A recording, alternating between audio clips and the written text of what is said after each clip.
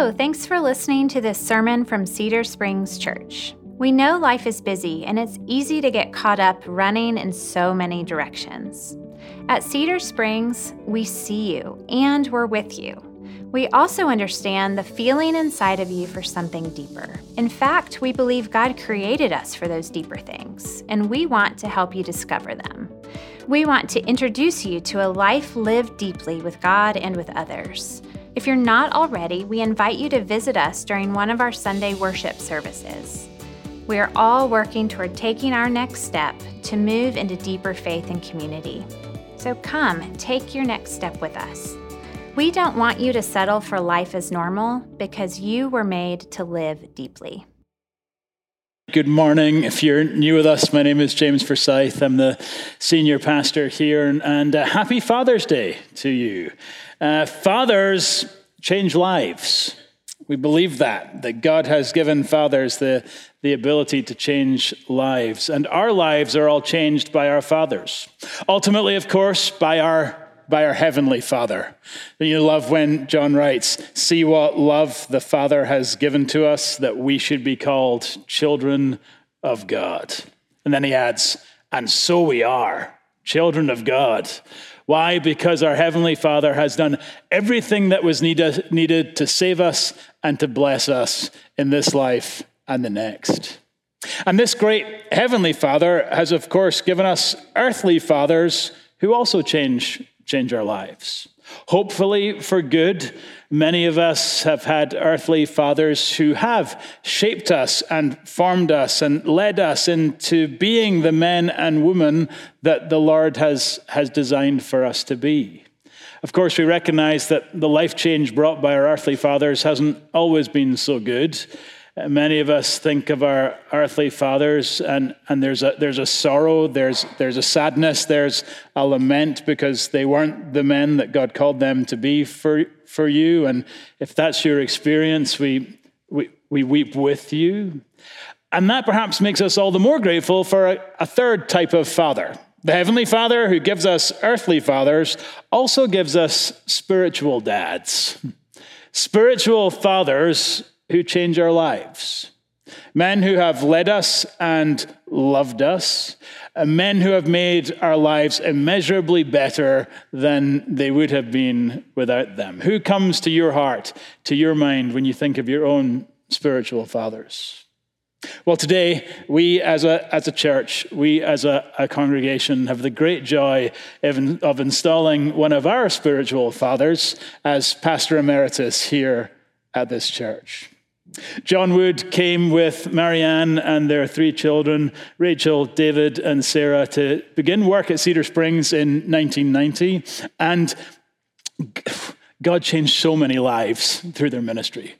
God did amazing things through their ministry. John's faithful preaching, his resolute leadership, his pastor's heart led to people coming to Christ, led to disciples being made, led to the nations being reached. God did an amazing work of life change through John and his family here in this congregation. And so on this Father's Day, when we honor our fathers, we honor John as pastor emeritus. Now, as pastor emeritus, John has no seat on the board, he has no responsibilities, he has no office, he has no parking space, he has to attend no meetings. Why would we do that to him? Like, we're trying to, he's done his time. We're trying to honor him, not discourage him. Instead, Pastor Emeritus is an honorary title bestowed on one for their faithful years of service. And John, it is the heart of this congregation for you to receive this title as a token of our love for you, as an expression of our gratitude for you, and as a sincere welcome home to life in this church family. So friends, let's give glory to God and honor one of our spiritual fathers.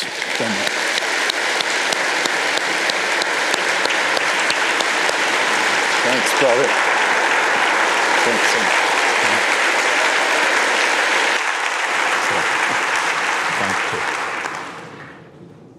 Thank you. When James first told me that you all had elected me as pastor emeritus, I said I've always been grateful that this congregation is very forgiving and has a very short memory. So I thank God for you. Honestly, next to the gift of my family, the greatest gift that God has given me in my life was being able to serve here for so long with you. I don't know how you put up with me so long. There were occasional times when I couldn't understand how I put up with you so long, but it was all for our sanctification. And I do want to thank you and tell you how good it is to be here. I've just loved James Forsyth. I love his preaching. I'm so grateful anytime that I'm in town and not preaching somewhere else to be able to sit here and grow under his teaching. And I have two sermons. The first one is very short, and it's this. When I came here January of 1990, I followed a missional legend, Don Hoke, who had been here for about a decade. Don had been one of the first missionaries to go to Japan after World War II in response to MacArthur's call. And he was a leader there who started the seminary in Tokyo, the Bible school in Tokyo. He was a close friend of Billy Graham's, headed the first Lausanne conference. I mean, I could go through long lists. Cedar Springs called him at his retirement because Cedar Springs wanted to become more involved in global mission and wanted somebody who knew how to do that. So when Don came here, everything was front-loaded to Monday. Session meeting, deacon meeting, staff meeting, everything was Monday because often as not, Don was flying off Tuesday morning to some part of the world. So he was in and out all the time, which made it very easy for me when I came to seem as though I was here a lot, when indeed you were giving me lots of time to be away speaking. I was, when I first came, given 12 weeks, 4 weeks for vacation with my family, 4 weeks study leave, and 4 weeks for mission. And I very quickly, because I study all the time, I said, may I just roll my 4-week study leave into more mission trips? So for my almost 30 years with you, I was usually gone 8 weeks on mission, and sometimes longer. Why do I say that? I often have friends who say to me, how did you, because I love change, and they say, you love change, how did you manage to stay someplace that long? And I said, because Cedar Springs let me keep going around the world to see what God was doing and come back with fresh insights. And please do that for James. James came here 2 years younger than I was when I came. I'm the longest serving pastor in the history of this 226-year-old church. Some of you young people thought I was the organizing pastor. James was 2 years younger, and it is my fervent prayer that when at last he retires, it will be from here and he will have surpassed my time here. But he will not be able to do that unless you encourage him to stay fresh, to keep going, to go on mission, and to come back and bring you the fruit of that. Thus ended the first lesson. Now, you all are studying Colossians, and Colossians is one of my favorite books. It was written, as you've been told, to a church that was facing an early form of what we now call Gnosticism, from the Greek word for knowledge. And the idea was that you were saved by learning mysteries that other people didn't know. So you were admitted into the mysteries of gnosis, knowledge. And Paul, who knows that they were founded on the gospel, is writing this letter to call them back, to tell them that there is but one great mystery, and it is a revealed mystery. And so we start with verse 24, and I'll be reading down through verse 5 of chapter 2.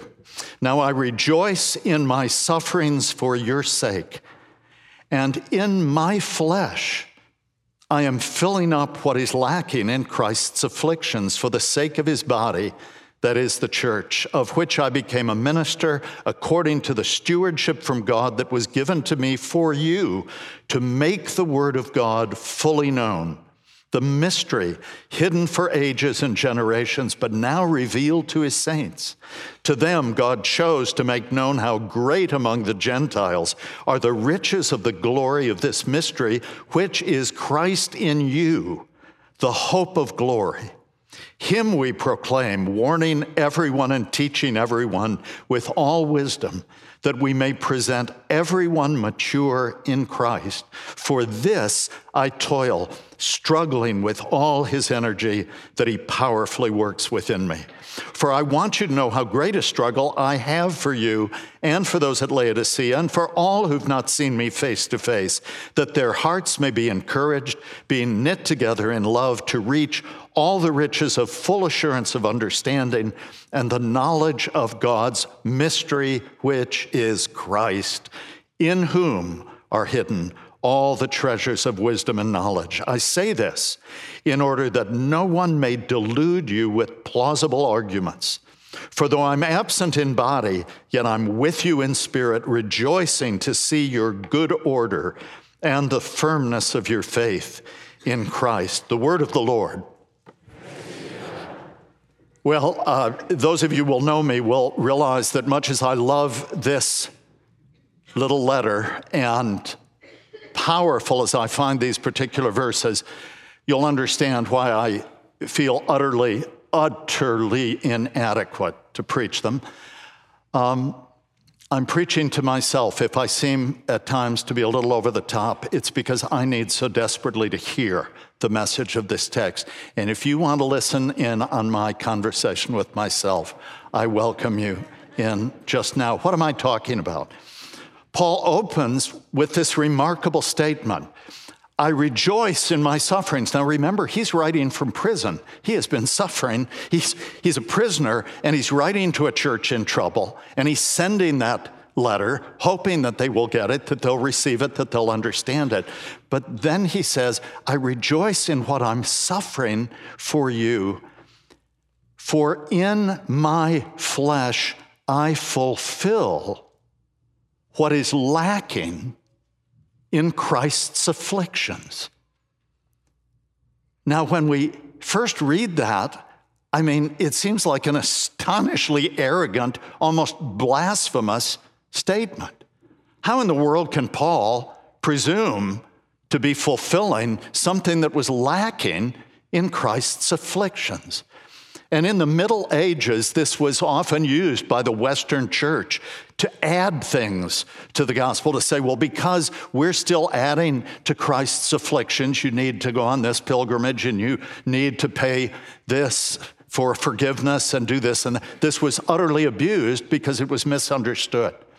If Paul meant that there was something lacking in Christ's afflictions with regard to the atonement, then that statement is a denial of everything that he taught elsewhere and a denial of his central theme in this letter.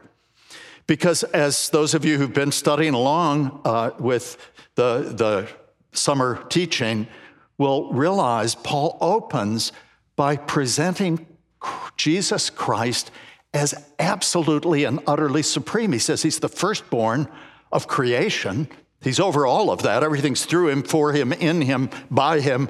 He's supreme in the creation, and he's firstborn from the dead.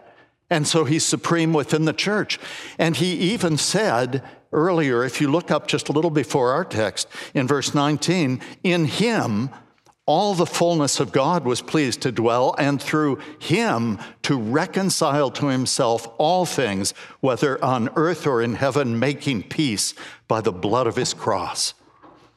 So clearly, with regard to the atonement, with regard to our being right with God, there is utterly nothing to be added to what Christ has done. That's the whole point of what Paul's writing.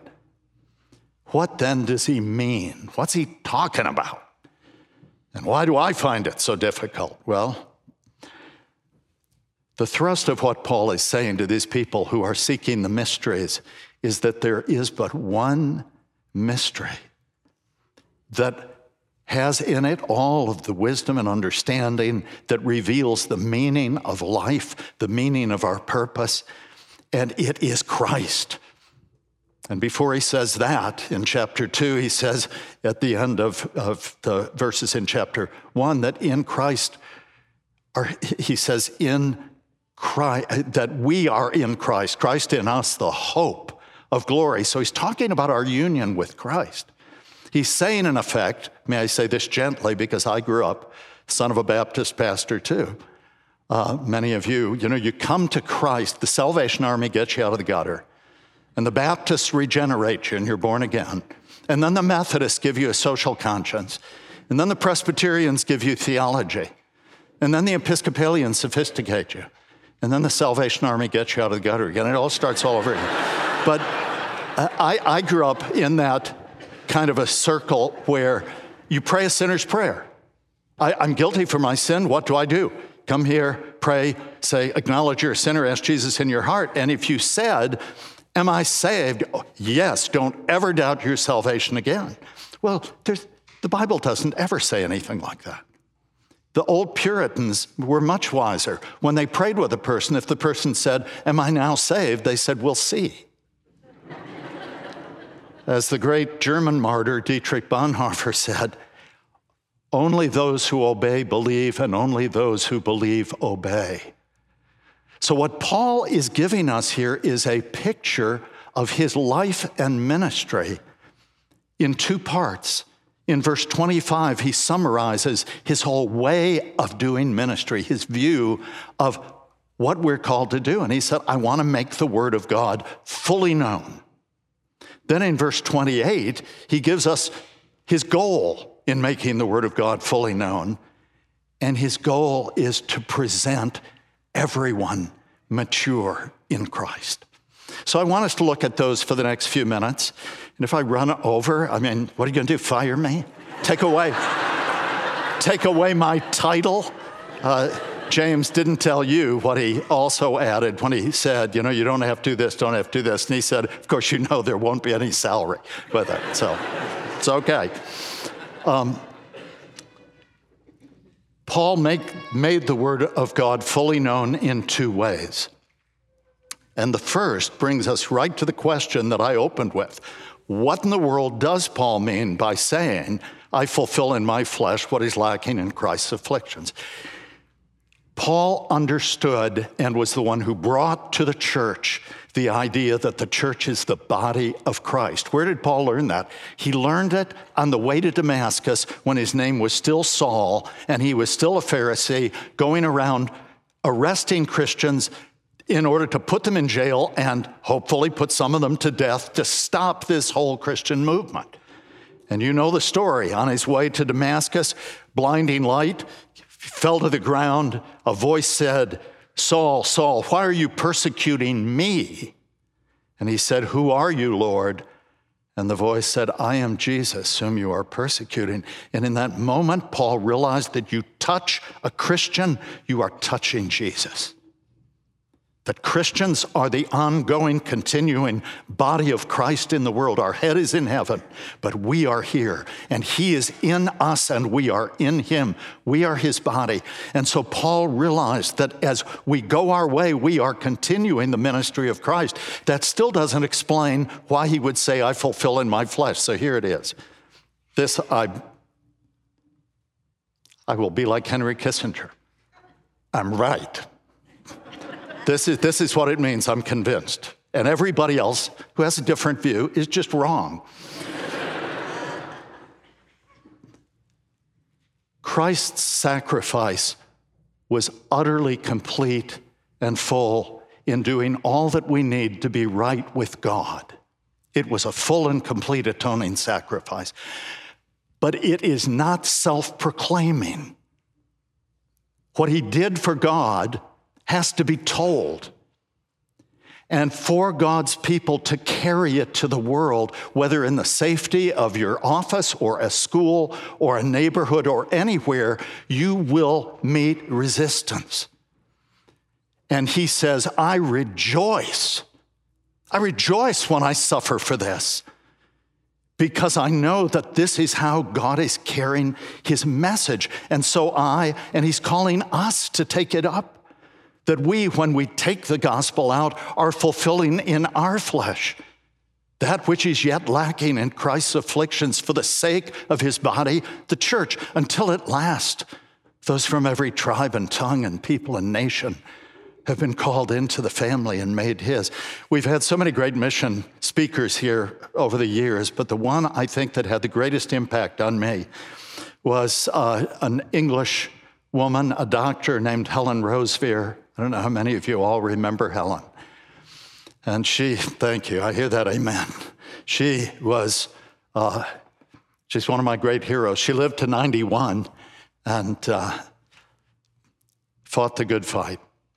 What's her story? In 1953, she went to what was called the Congo and began starting hospitals, medical centers, had an effective term there, but really was lonely and asked the Lord, when I go home on furlough, please give me a husband. And she was convinced the Lord would, and she went back to England. To her great disappointment, nothing turned out. She would later say, God called him, but he didn't hear.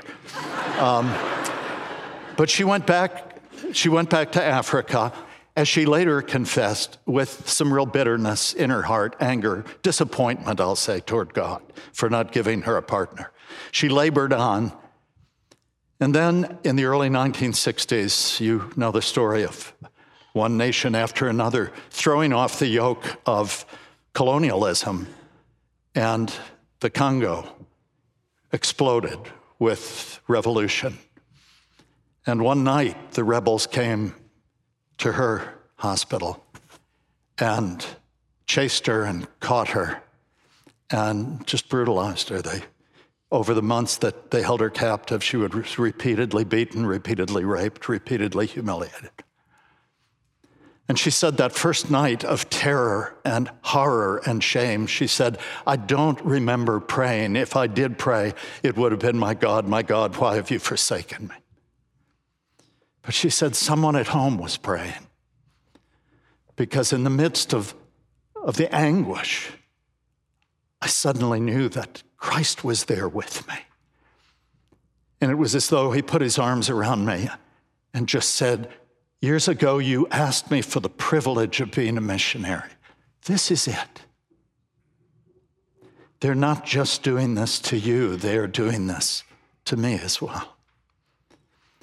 And she said it didn't take away the fear, the shame, the pain, but she said all of that was increasingly swallowed up in privilege, the privilege of sharing in his sufferings, that I might be conformed to his image. And I remember she said to us, if God wants to greatly use you, he'll greatly break you. He uses broken people. Now, I'm in anguish up here preaching this, because for years people would ask me, how can we pray for you? And I always would say, pray that I end well. And I know from years of Bible teaching what that looks like, because it's all the stuff I've been asking you guys to do all these years. But suddenly when I was retired, it was like, well, I don't have anyone around me to tell what they should be doing, so I guess I don't have anything to do.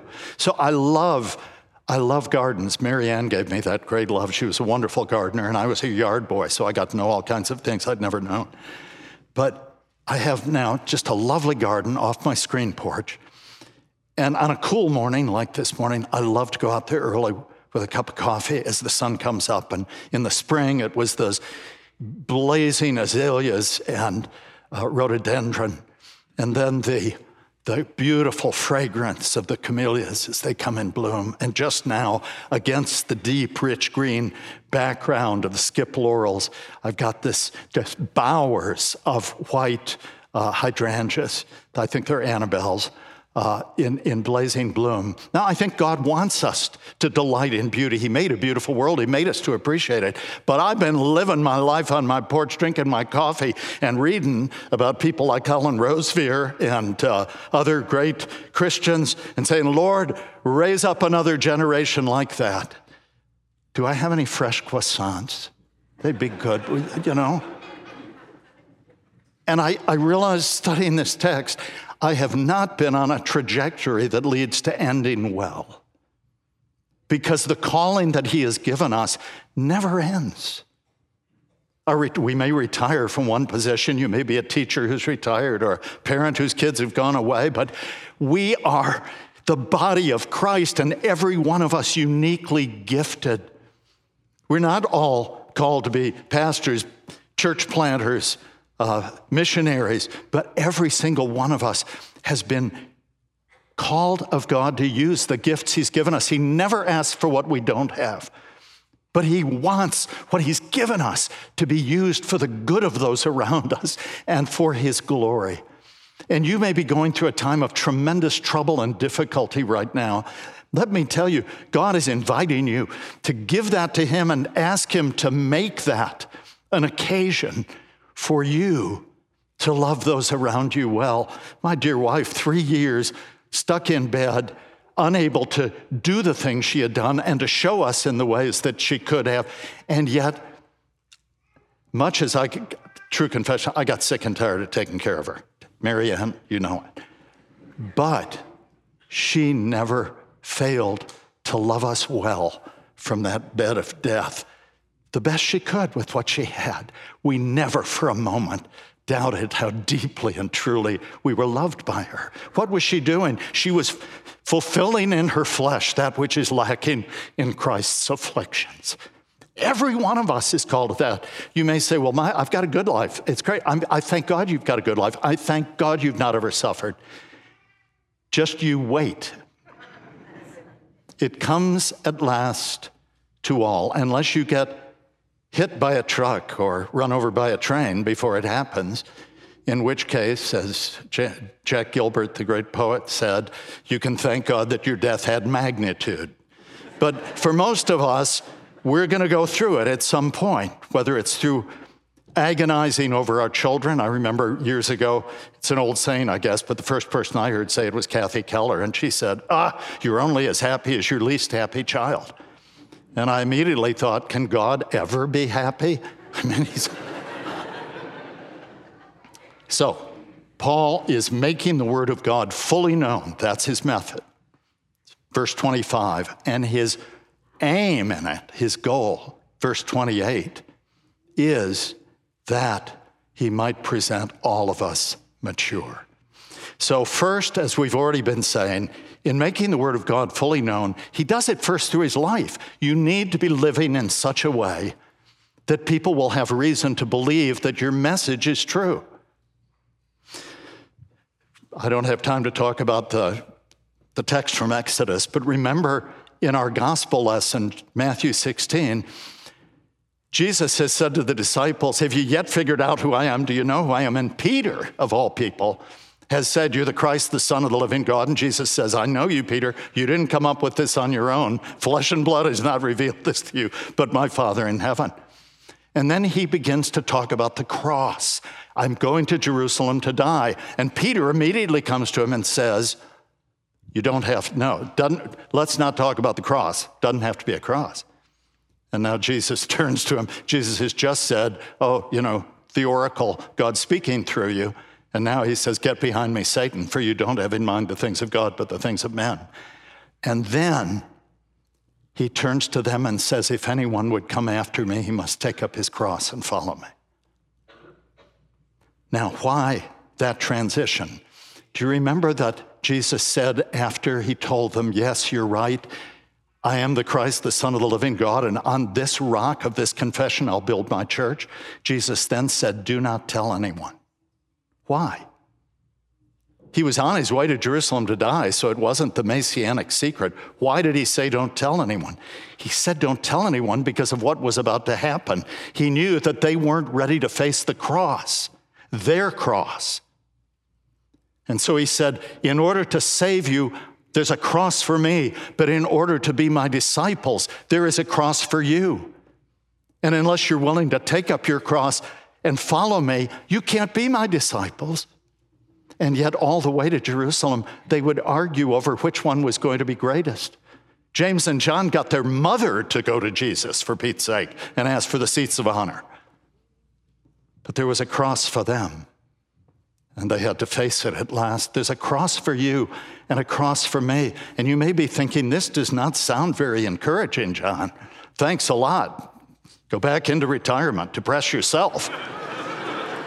But don't forget that Paul says, I rejoice. That's his opening word. I rejoice in what I'm suffering for you, because this is for your salvation. This is for your maturity. So there was his life, and yet he immediately begins to proclaim. There's this message that he proclaims, so it's not just the life we live. I frequently hear people quote in odd places. What they say is a quotation of St. Francis of Assisi. I'm sure you've heard it in some form. It goes like this: always preach the gospel, use words if necessary. And the idea is it's so much better just to live so beautifully that people in just watching your life will then know that, God is a spirit, infinite, eternal, unchangeable in his being, wisdom, power, holiness, justice, goodness. Don't be ridiculous. Number one, every Francis of Assisi scholar has said he never said it, and he wouldn't have said it because he was a powerful preacher. He lived beautifully, but he preached powerfully and convictingly. And at some point, whether we're dealing with the discipleship of our children or the conversations with friends who want to know what has changed our lives, at some point you have to tell it. And in order to tell it, you have to know it. And so Paul says all of this is so that you will have a full knowledge. The full word of God will be declared to you. Very quickly, I know time is running out.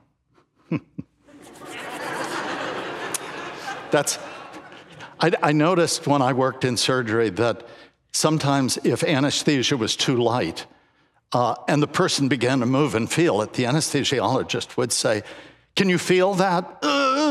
Okay, which was to give them the assurance that they were doing something when they weren't doing anything. We used to call it okay anesthesia.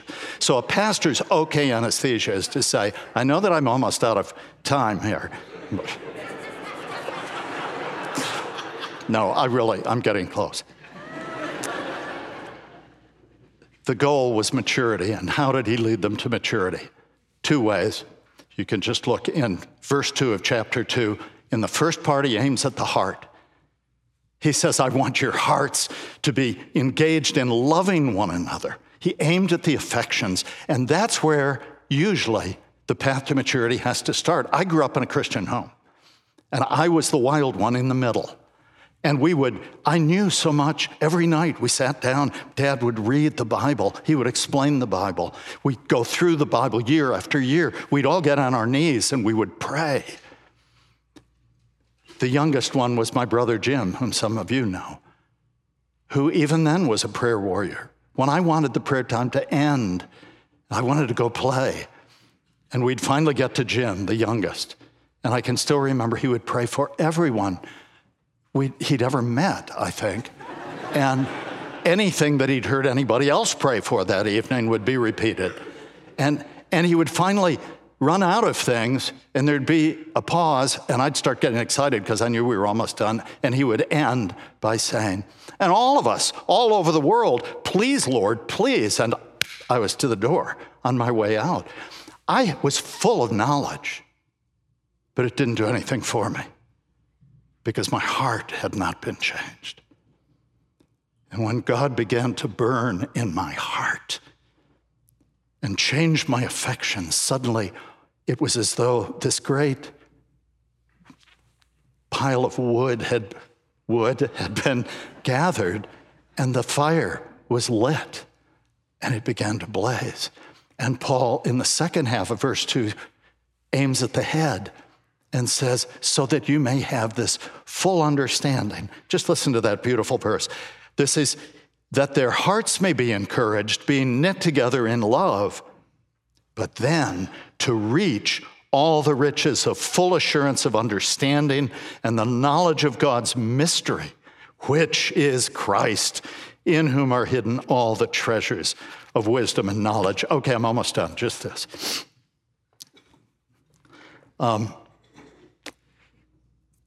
Paul wrote this letter from prison. He was writing to a church in trouble. If you had said 2022 to him, he'd have said, never happen.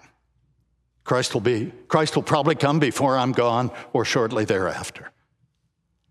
The idea that these letters that he wrote in the midst of a busy life and fired off to a group of people to to address problems they were having, that those letters would be taken into every tribe and tongue and people and nation and would somehow transcend all of the cultural and worldview differences and speak life-transformingly to those from every tribe and tongue and people and nation.